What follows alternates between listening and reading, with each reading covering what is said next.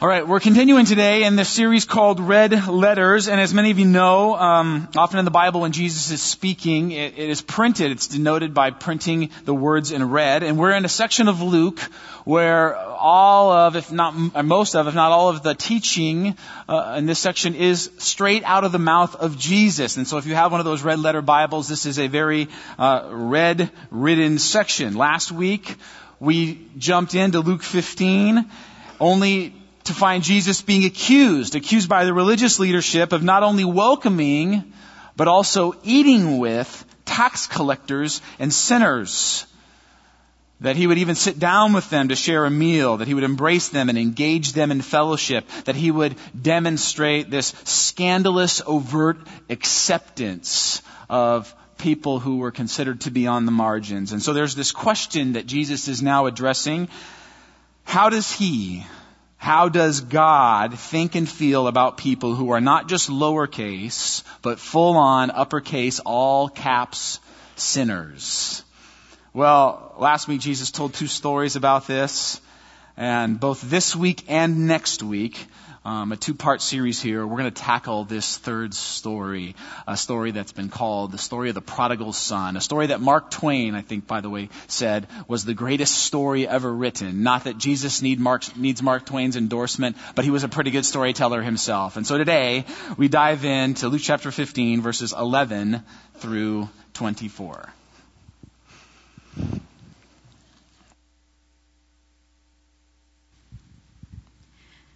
Jesus continued, "There was a man who had 2 sons. The younger one said to his father, 'Father, give me my share of the estate.' So he divided his property between them. Not long after that, the younger son got together all he had, set off for a distant country, and there squandered his wealth in wild living. After he had spent everything, there was a severe famine in that whole country, and he began to be in need. So he went and hired himself out to a citizen of that country, who sent him to his fields to feed pigs. He longed to fill his stomach with the pods that the pigs were eating, but no one gave him anything. When he came to his senses, he said, 'How many of my father's hired men have food to spare, and here I am starving to death? I will set out and go back to my father and say to him, Father, I have sinned against heaven and against you. I am no longer worthy to be called your son. Make me like one of your hired men.' So he got up and went to his father. But while he was still a long way off, his father saw him and was filled with compassion for him. He ran to his son, threw his arms around him, and kissed him. The son said to him, 'Father, I have sinned against heaven and against you. I am no longer worthy to be called your son.' But the father said to his servants, 'Quick, bring the best robe and put it on him. Put a ring on his finger and sandals on his feet. Bring the fattened calf and kill it. Let's have a feast and celebrate. For this son of mine was dead and is alive again. He was lost and is found.' So they began to celebrate."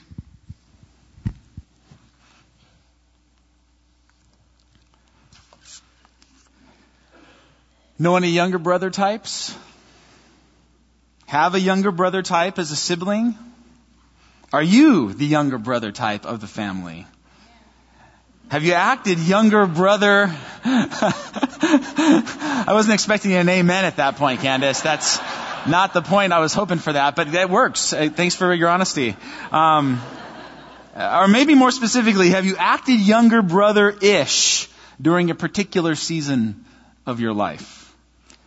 Jesus dives into his story today. We find out right from the beginning that this is a story about a father who has 2 sons, an older brother and a younger brother. This week we're going to talk about the younger brother and the father. Next week we're going to dive into the older brother and the father. And so as we get started today, let me say this. Some in this room are very much younger brother types. When we hear the younger brother, when we hear his story, we say, yeah, that's me. I relate to that. I struggle to follow the rules, live up to expectations, to walk the narrow path. And my story, at least for a season of my life, resembles this free-spirited, rebellious, walk to the beat of my own drum existence. Others of us will relate more next week when we talk about the older brother. That will be our tendency. But here's the deal, and here's what I want to challenge you with this morning. All of us are a mix of both. In other words, every single person in this room has perhaps, even more than you think, some younger brother in us. And so as we look today at this younger brother, we're going to try to see ourselves in him. Last week, Pastor Matt talked about the importance of inserting yourself into these stories, to truly understand them, to truly feel them, to truly let them impact you. You have to be in them. Today, I'm going to ask you to step in, and here's your character. All of you, even the ladies, are younger brothers today. And this morning, if you're taking notes, we're going to be looking at the 4 R's. The 4 R's of the younger brother. The 4 R's of the younger brother life. There was a man who had 2 sons. The younger one said to his father, "Father, give me my share of the estate."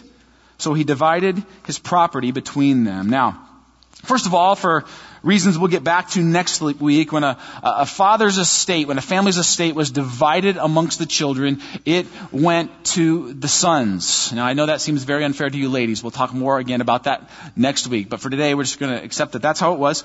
The older brother, the oldest brother, the oldest son would receive a double portion. So depending on how many kids there were, that would depend how much each got. In this case, there's 2 sons. And so if the older brother gets twice as much as the younger brother, how much does the older get? This is like one of those word problems from school, right? You're like, no, math in 5th grade. The older brother gets how much of the estate? 2/3, which leaves how much for the younger? 1/3. Today we're going to be talking about 1/3 of this family's estate. No small amount. And to really understand what a shameless request this was, we have to know a few things about Middle Eastern rural culture.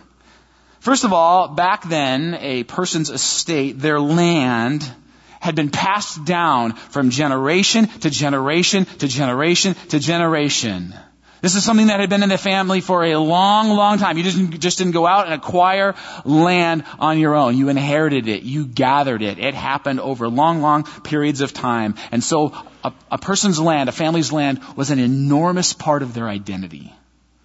People who live in more of an agricultural kind of climate than we do get this a bit more. Back in the Midwest, where there's farmers everywhere, they understand this passage a little more deeply. But to help you understand it, let me share this. When I was a kid, my parents love to listen to musicals. They love like musical plays. And so we'd go on road trips. Some of you will relate to this experience. We'd go on road trips in our giant wood-paneled sided station wagon, and my parents would bring cassette tapes. Kids, look up what that is.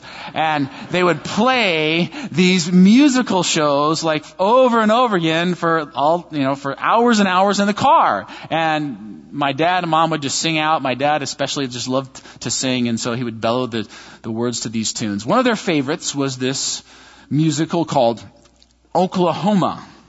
And a lot of good songs I love all these songs, and I could sing them all for you, and I will spare you today. But one of the theme song of the musical Oklahoma is called Oklahoma, and at one part of the song, it goes like this.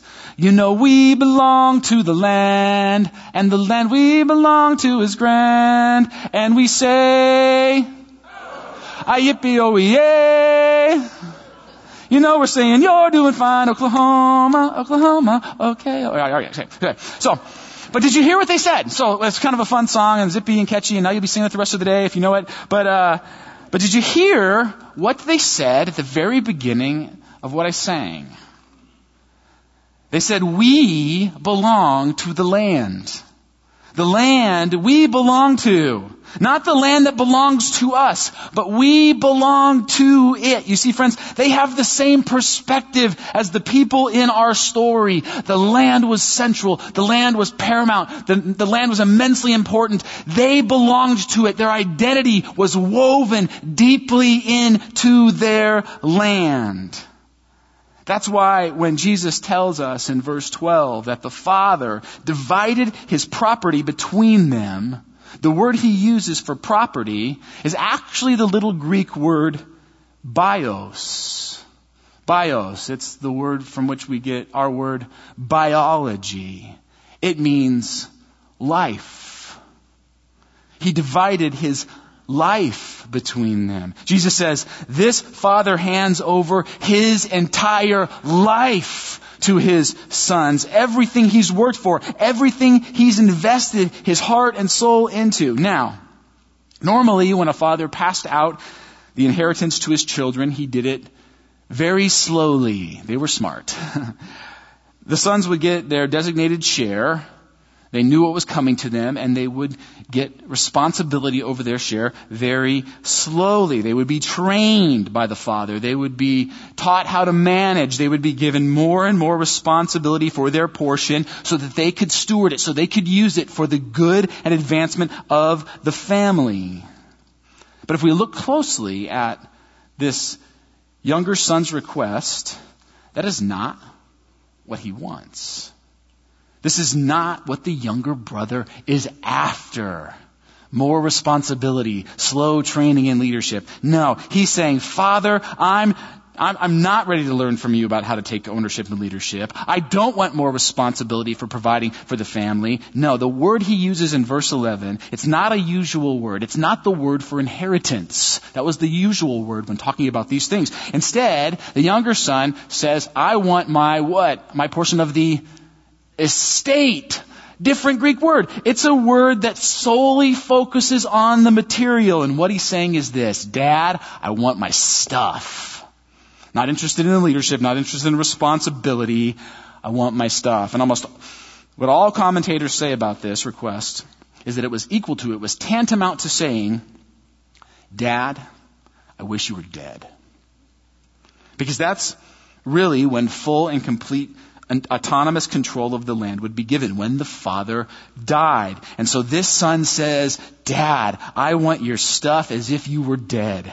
I don't want any accountability or responsibility or guidance or teaching or training. I just want to live my life the way I want to live it, and I don't want you meddling with how I do things anymore. You ever been in that place? Ever been in the place where you said or wanted to say, or maybe by your actions made the statement, God, get out of my business. I'll spend my money the way I want to.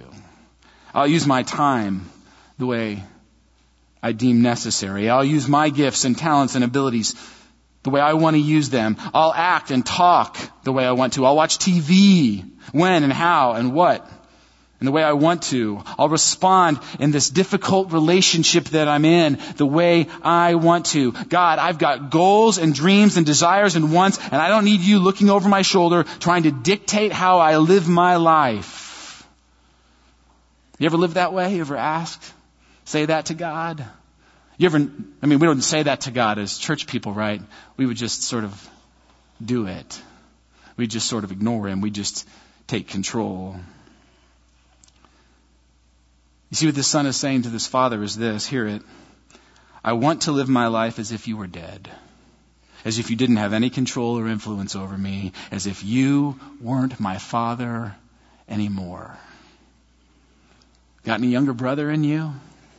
Got any places where you're trying to live your life as if God isn't your father anymore?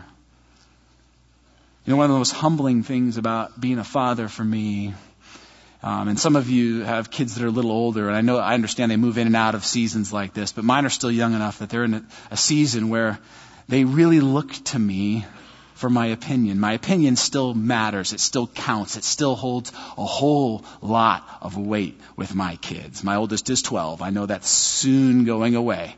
But no matter what they do, when they create something or draw a picture even or perform something or compete in a game, they're always looking to me as if to say, Dad, is that all right? Did I do okay? Are you proud of me? Did I do good? Friends, are you looking to God that way in your life? Or is your main goal to take his guidance and lead and direction, set it aside so that you can be in charge and in control of your own life? That's the younger brother. That's what the younger brother does. I want to do my own thing, to live my life as if you were dead, as if you were not my father anymore. And now we move from request the request, our first R, to rebellion, which comes right after. Verse 13, not long after that, the younger son got together all he had, set off for a distant country, and there squandered his wealth in wild living. After he had spent everything, there was a severe famine in that whole country, and he began to be in need. So he went and hired himself out to a citizen of that country, who sent him to his fields to feed pigs. He longed to fill his stomach with the pods that the pigs were eating, but no one gave him anything. Friends, this is the point of the story where things get bad. Not just kind of bad, but bad, real bad. In fact, Jesus tells this entire section of the story in a way that is designed to communicate to us one major thing, and that's this: the extravagance of this kid's rebellion. How off the charts, off the deep end his rebellion is. He sells off his father's ancestral land. He liquidates it. He turns it into cash, probably in his impatience for a fraction of the price it was worth. You know, when you have a desperate seller, you can always undercut him. This kid was desperate. He was ready to go. And then we're told he squandered his wealth. That word squandered literally means to toss money into the air. This is biblical language for making it rain. Some of you don't know what that means, and that's a good thing. But that's certainly what this kid was up to. And by the way, what's the typical name for this story? We normally call it what? The story of the prodigal son. That word prodigal is simply an old English word that means somebody who's a spendthrift. Somebody who spends money in a wastefully extravagant way. That's what this younger brother's doing. The word in this section for wild living. You can use your imagination. You know, what he's up to. This is a Vegas trip on steroids. But the word wild there literally means riotous. Riotous. When do people riot? They riot when they are completely and utterly against something. That's when they riot. When things have gone too far. When they will not stand for something any longer. And what Jesus is saying in the strongest possible language here is this: this guy's life is utterly, completely, violently opposed to the ways of his father. He is now rioting against the ways of God. And then, what happens? In the middle of his riot, in the middle of his, tossing money away, spendthrift living, what comes his way? A famine. A famine shows up on the scene. Actually, Jesus says a severe famine. And here's what's crazy about the way Jesus tells this story. I think this point is significant. Sometimes it's our choices that have very clearly created distance between us and the Father, that have very clearly created and orchestrated our own suffering. But other times, that distance, that suffering seems to be something out of our control. It seems to be something that happens not from us, but to us. Most of the time, it's both. But here's the point. When we end up with the pigs, it's not always clear how we got there. It's not always just a clear line between I did this, I said this, I made this choice, and here I am. Sometimes things happen to us that are out of our control. Sometimes we make choices, sometimes things happen. Most of the time it's both. But friends, the pigs this young man ends up with, to the Jewish people, they were like the lowest, dirtiest, most vile, disgusting creatures on the face of the earth. And now he has sunk so low that he even longs to eat their slop. For Israelites, for Jews, to even be around pigs was a severe breach of God's law. Something they would never do. They would never be around pigs. They would certainly never eat pork. But now, this young man even longs to eat the food of the pigs. Friends, ever been there? Ever been in the place where you find yourself doing things or engaging things or wanting things or desiring things you never imagined wanting or desiring or doing or even considering? You ever been in that place? I remember when Amy and I were having our first child, and the woman who helped deliver our first child said, "All right, you guys are first-time parents." And we said, "Yeah." And she said, "Okay, have you talked through how you're going to parent?" We said, "Yes, we have. And we're going to be pretty good. And she said, well, here's the categories that you have. You're going to have this is how we should act. And then you're going to have, well, this is how we'd act in case of an emergency. And then she said, and then you're going to have, there's no way in the world we'll ever act this way. And she used some choice language to describe that. And she said, when you arrive here, you'll know you're really parenting when you start doing this stuff, right? Because as a parent, you end up there somewhere. Well, we never thought we'd be here. I never thought we'd say that. Never thought we'd try that. But you do, friends. Sometimes that's how life is. You end up in a place where you say, how did we get here? How did we sink so low? Maybe you're at a place today where you're saying, how did my story, how did my life end up on this path? This was never a part of the plan. These were never a part of my dreams. Friends, maybe you're there today. If you are, it's imperative that you understand why Jesus tells this story exactly the way he does. He tells the story of the most scandalous sin and wretched rebellion the people of his day could have possibly ever imagined, so that he can tell you, he can tell me about the most staggering grace we can imagine. Jesus wants us to know this. If there is a chance, if there is a way back into relationship with the Father for this younger brother, then there certainly is for you. And here's where it begins. The road back. Verse 17, when he came to his senses, he said, how many of my father's hired servants have food to spare? And here I am, starving to death. I will set out and go back to my father and say to him, Father, I have sinned against heaven and against you. I am no longer worthy to be called your son. Make me like one of your hired servants. So he got up and went to his father. In this section of the story, Jesus gives us a picture of where repentance begins. So we have the request, we have the rebellion, and now finally we start to turn the corner with repentance. First of all, he says this, the young man came to his senses. It might be one of my favorite phrases of this entire story. He came to his senses. I just love the image. Put yourself there. I mean, you can just see him standing there, staring longingly at the pig slop, and then all of a sudden, it comes to him. What am I doing? And in this moment, he begins to see reality in a sensible way for the first time in a long time. And there are two things that he sees all of a sudden very clearly, two primary components of repentance, two primary pieces that will move your life back in the direction of the Father. Here's the first one. He remembers who his Father is. He remembers who his Father is. He says this, how many of my father's hired servants have food to spare? You see, hired servants in that day were just day laborers. They were the guys you picked up off the street to work for the day for cheap. Most of them were unskilled. And ultimately, the master, the hirer, would pay them whatever they wanted, whatever they deemed they were worthy of. And day laborers, their big hope was that they would just make enough in one day to support themselves for that very day. But what this son remembers is this. My Father is even gracious to the hired servants. He even gives extra to the lowest of the low. He remembers, friends, all of a sudden, how his Father treats people. He remembers his Father's grace and generosity. And in that place, in the safety and love and security of his Father's character, it is now time, for the very first time in a long time, for him to make an honest assessment of who he is and where he's at. And that's step 2.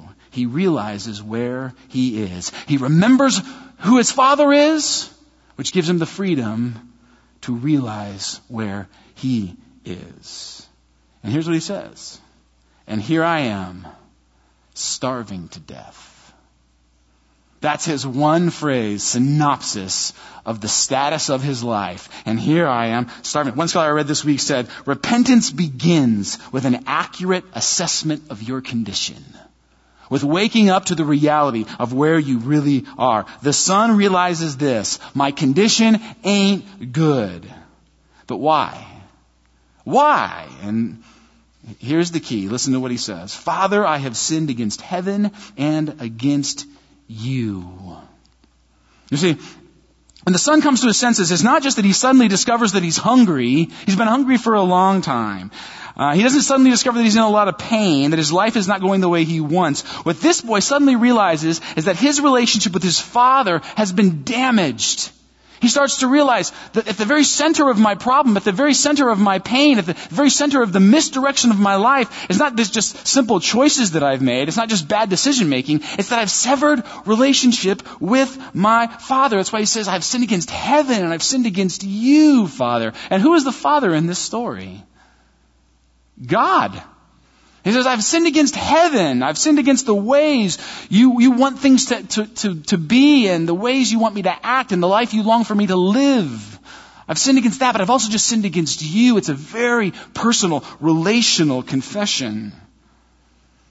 You see, all of a sudden in this story, we're learning that this is not a rules issue. This is not a behavior issue. This is a relationship with the Father issue. And so now we get perhaps the most simple and profound definition of repentance in the entire Scriptures. Verse 20. You want to know what repentance is? In its most basic, simple form, here it is. He got up and went to his Father.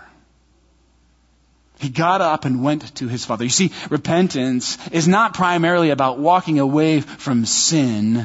It's not walking to another solution. It's not walking to something else that will make your life better or more pleasurable or more satisfying or more happy. Repentance at its very core is about re-engaging relationship with your heavenly Father. So he got up and went to his Father. Friends, how long has it been? How long has it been since you just turned and went to your Father? Not when things are great, not when things are rosy, not when all is well and you're feeling super self-righteous, but in the middle of your mire, in the middle of your muck, in the middle of your deepest, darkest sin, your most grand and enormous struggle, you just turned and said, God, I just need you. All I need is a relationship with you. That's what I need. I can't fix this on my own. I won't even try to. Repentance is turning and going to the Father. How long has it been since you've just gone to the Father? Well, even though this son is now moving in the right direction, he doesn't understand repentance fully. And here's where the story takes a little twist. See, now he's got a plan.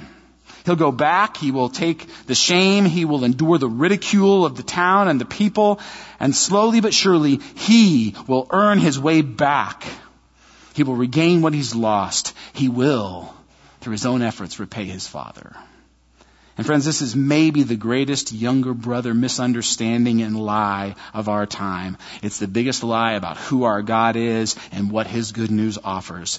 And here's the lie. God is merciful enough to let you back into his good graces if you try really, really hard to clean yourself up and prove your loyalty. See, God's gracious. He'll give you a second chance, but you're going to have to prove it. You're going to have to work, and you're going to have to strive, and you're going to have to earn. And friends, I know none of us say, how many of us believe that? And all of us would go, no, I don't believe that. Pastor Carl told me for years that wasn't true, and I listened to him for sure. But here's how I know that you really don't believe that. And here's where it comes out for Christians. Baptism. Baptism. Oh, how are you saved? Through the grace of God. Do you have to earn your salvation? No. Oh, why are you here to be baptized today? Well, I've been walking with Jesus for a long time, and I finally got my life to the place where I think I'm good enough to be baptized. Or I think I've still got some sin, and hopefully God can take care of that in the tank, but I've cleaned up most of it now. Right? You have no idea how many times I've heard that from people getting baptized.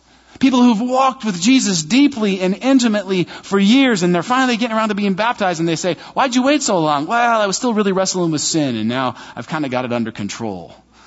I just sort of aged out of most of it, actually.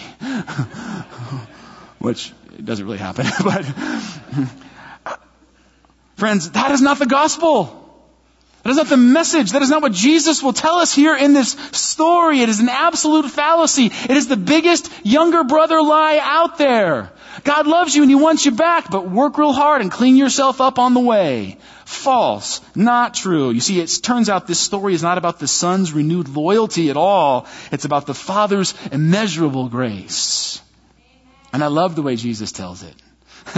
Because remember who's listening, right?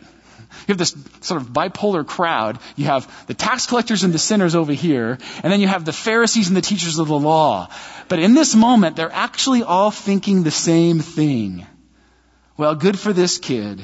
He's going back. He's doing the right thing. His dad will probably in time get over his anger and resentment and eventually be merciful. Eventually, this guy may even live with a level of respect in the community. He may even be invited back into the family someday if he's real good and tries real hard. But everyone would agree on this. He will never be a son again, not a full-fledged son, not an heir. He'll never be a son again. Those days are gone. In fact, what most scholars say is this. When this young boy left home, when he walked out of town with the money he'd sold the land for, his family would have had a funeral for him. They would have gathered, not just in their hearts, not just in their minds, but they would have literally gathered, had a ceremony to say, our son is gone. He's dead. He's no more. We only have one kid now.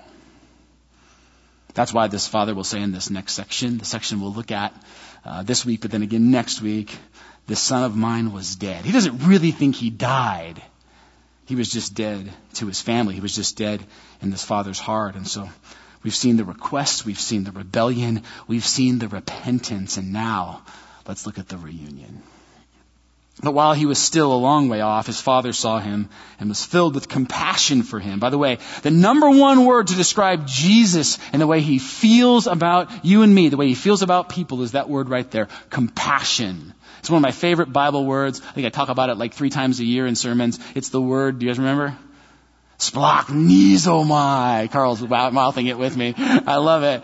It means like emotion that comes erupting out of your inner being, out of your guts. It's awesome. Jesus does this and it's kind of like, I have to feel nice to these people, right? No, this comes out of his like innermost being. He's filled with compassion for this kid. He ran to his son, threw his arms around him and kissed him. Now, what is this father doing? How does he know, first of all, that his son is even coming? Because it says he runs to him when he's a long way off. How does he even know? Does a message come to him? Do like people from surrounding villages send word? Does the Pony Express ride up and go, telegram for Mr. Johnson? No, friends, no. Here's how he knows. He's waiting. He's looking.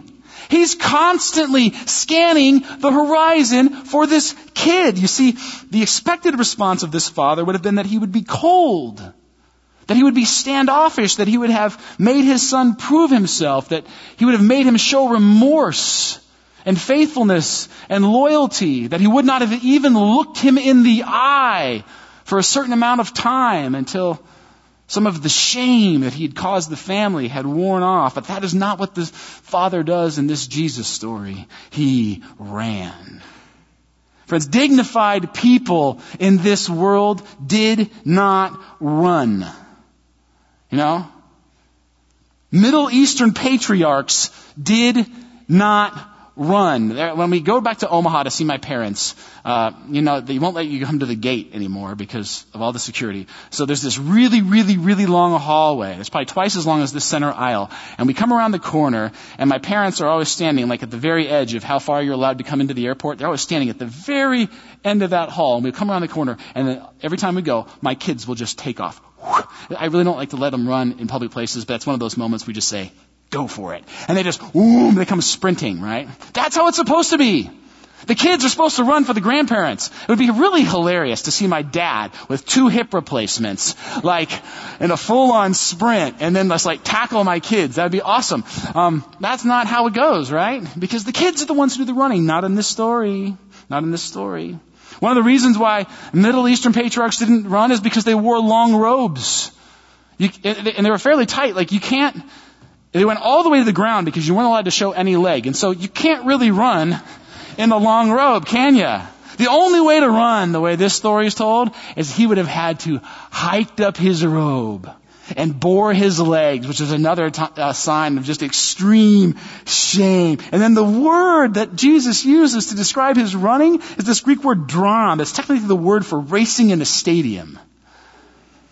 This word doesn't indicate a trot or a shuffle or a middle-aged scoot. This father sprinted. He can't get there fast enough. And then we're told he threw his arms around him and kissed him. The Greek there literally means he fell on his neck. He buried his face in his neck. Now let me ask you this, friends. What does this response tell you about how he has been feeling about his son while he's been away? I mean, you think of what this kid did. Took away the family land, made him the talk of the town, embarrassed the family, disgraced the family, robbed the family of honor and finances and future. And how do you think the father felt for all those weeks or months or even years while the son was gone?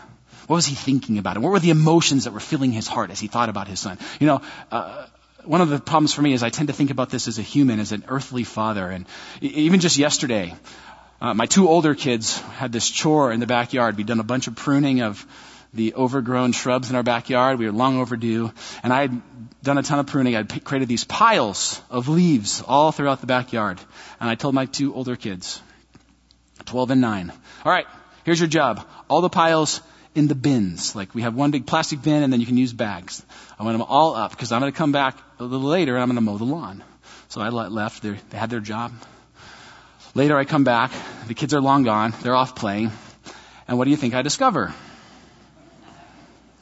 There's some piles left. Not all of them. They had put some in bags, but there's some piles left. And even worse, there were all these sticks just strewn throughout the grass in the yard. I told them, make sure you pick up all the sticks. You can leave some leaves. The lawnmower will suck them up, but make sure you pick up all the sticks. And so I'm mowing the lawn. I'm just kind of angry at them. And I'm mowing. And every time the lawnmower would go over a stick, you know, I'd be like, those stupid kids. I'm going to kill them. I'm going to, I was just like, just angry. There's just all this anger and resentment and bitterness in my heart for my kids. And I just like, I can't wait till they get home from wherever they are, you know, like pastor goes to jail, whatever. But I'm just sort of brooding in my heart. And when they came, I had calmed down a little bit because I do have the Holy Spirit, so that's great. But I still gave them a little bit of a stern lecture and made them finish the job, right? That's not the heart of this father, right? And by the way, this is not a story about how to parent. This is a story about how God loves us, so don't misapply. Sometimes kids need a stern talk. But in this story about how God loves us in the midst of our rebellion and sin, he doesn't brood. What he's been thinking this whole time, which is what spurs this response, is, oh, my son, oh, my daughter, I just can't wait till she comes home. When will she get here? Will she come back? Doesn't he know how much I love him? He's been loving him. He's been concerned. He's been hoping that he would just come home. The son said to him, Father, I have sinned against heaven and against you. I am no longer worthy to be called your son. You see, now the son is ready to begin his restoration work. He's ready to start earning back his place in the family. But what Jesus is teaching us here is this. This is not how things work in the kingdom. Your status, your position, your relationship with the Father is never something that you can or have to earn. It's only something that can be given. Even if you wanted to earn it, you never could. He won't let you. But the Father said to his servants, quick. I love that. Just little details of this story that just make it so powerful. This will not be a long, slow process of restoration. This will not be a grinded out moment. Remember how long it took for the son to betray his father and rebel and take off with all the family money? Remember how he tells the story at the beginning? He makes the request. The father divvies up the stuff, the property. And then it says this, not long after. He's out of there. It happens almost instantly. That kid's rebellion comes flying off the gates. The same thing happens here, except for this time, what God does quickly is not rebellion. It's his response to our rebellion. It's his restoration. It's his reunion with us. But the father said to his servants, quick. Bring the best robe and put it on him. Put a ring on his finger and sandals on his feet. Bring the fattened calf and kill it. Let's have a feast and celebrate. For the son of mine was dead and is alive again. He was lost and is found. So they began to celebrate. Now we're going to talk more about this party, this fattened calf, next week. But I will talk briefly about the sandals and the robe and the ring. Hired men went barefoot Slaves went barefoot. Even certain family members went barefoot. The only people who wore shoes, sandals, were masters. Sons wore sandals. The best robe, that literally means the first ranking garment. The garment for the person who was the highest member of the household. We'll talk again next week about who that robe was supposed to belong to. But in this case, we know this. It's on the younger son. The signet ring. This is the ring. You've seen this in movies, right? Before they had, licky stamps or even the peel-off stickers. How did they sign their letters? How did you know it was authentic? How did you know it hadn't been opened? How did you know who it was from? The signet ring, right? It was the thing that gave you the authority of the family. This kid has just come back from squandering the family land, the inheritance, the estate, and all of a sudden, just like that, with the snap of his fingers, the father gives him the authority to act on behalf of the family again. Exactly. Now, here's the closing point I want to make today. Don't miss this. It's so beautiful. One of the big questions of this story is this. How does the father reinstate this son? If this story is supposed to be about how God invites us back into relationship with Him after we have rebelled, if that's what this story is really about, well then how does God do it? Because there doesn't seem to be a sacrifice here. Aren't we told that God can't just do that? He can't just sort of sweep our sins under the rug and invite us back in. He has to do something. Someone has to pay. But in this story, people have said, no one pays. They're not reading the story close enough. You see, someone always has to pay. When you wrong someone, there's two choices. Either you pay them back or they absorb the wrong. And who in this story is forced to absorb the wrong? Who in this story is forced to absorb the welcoming home of this younger brother? The older brother. Because guess what? Who does the fattened calf belong to now? Who does the robe of the family belong to now? The father's already divvied up the estate. 1/3 went to the younger brother. That's gone. The other 2/3, the whole rest of the entire estate, it belongs to older brother. That fattened calf, that was his fattened calf. That robe, that was his robe. That signet ring, that was his ring. The inheritance that his younger brother will now receive again someday, that's his inheritance. He has to absorb, he has to sacrifice in order that the younger brother can be restored. Now, as we'll learn next week, the older brother he's none too happy about this. And as an older brother, I can sort of relate to him. But let me say this. The point of Jesus' story, the beautiful message of his story is this. Even though in this case, this kid did not get the older brother that he deserved, in our case, we did. You see, the older brother who sacrificed so that we can be restored back into right relationship with God because of our rebellion is none other than Jesus Christ.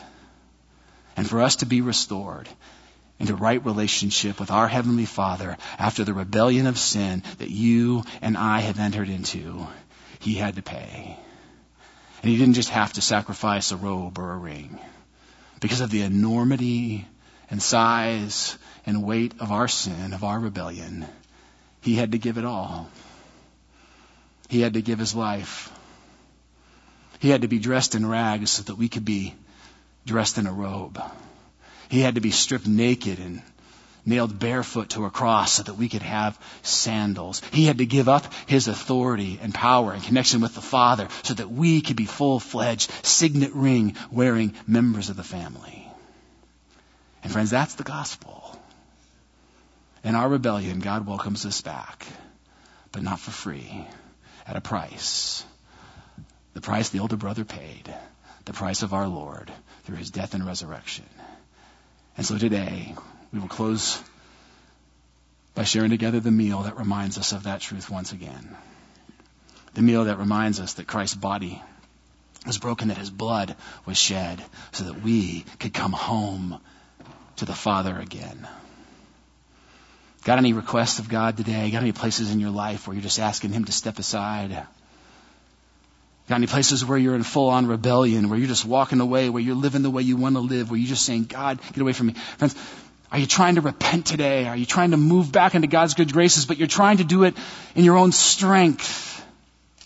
Friends, the reunion that's available to you with our Lord is available for free, outside of anything you can do through the power of Christ. Remind yourself of that today. Remind yourself of who you are, the position you hold in the family, and remember, through communion, who gave you that place. Father, thank you so much for being the perfect older brother. Help us, Lord, to see our rebellion and the places where we're moving towards that. Help us to fight our temptation to always want to earn your favor. Help us to really understand what your free love and grace and redemption is about, and may you use it to change us. And now, Lord, as we come to the table, we remember all that you've done, all that you are, and that we are in you, Jesus. We love you. We thank you. We pray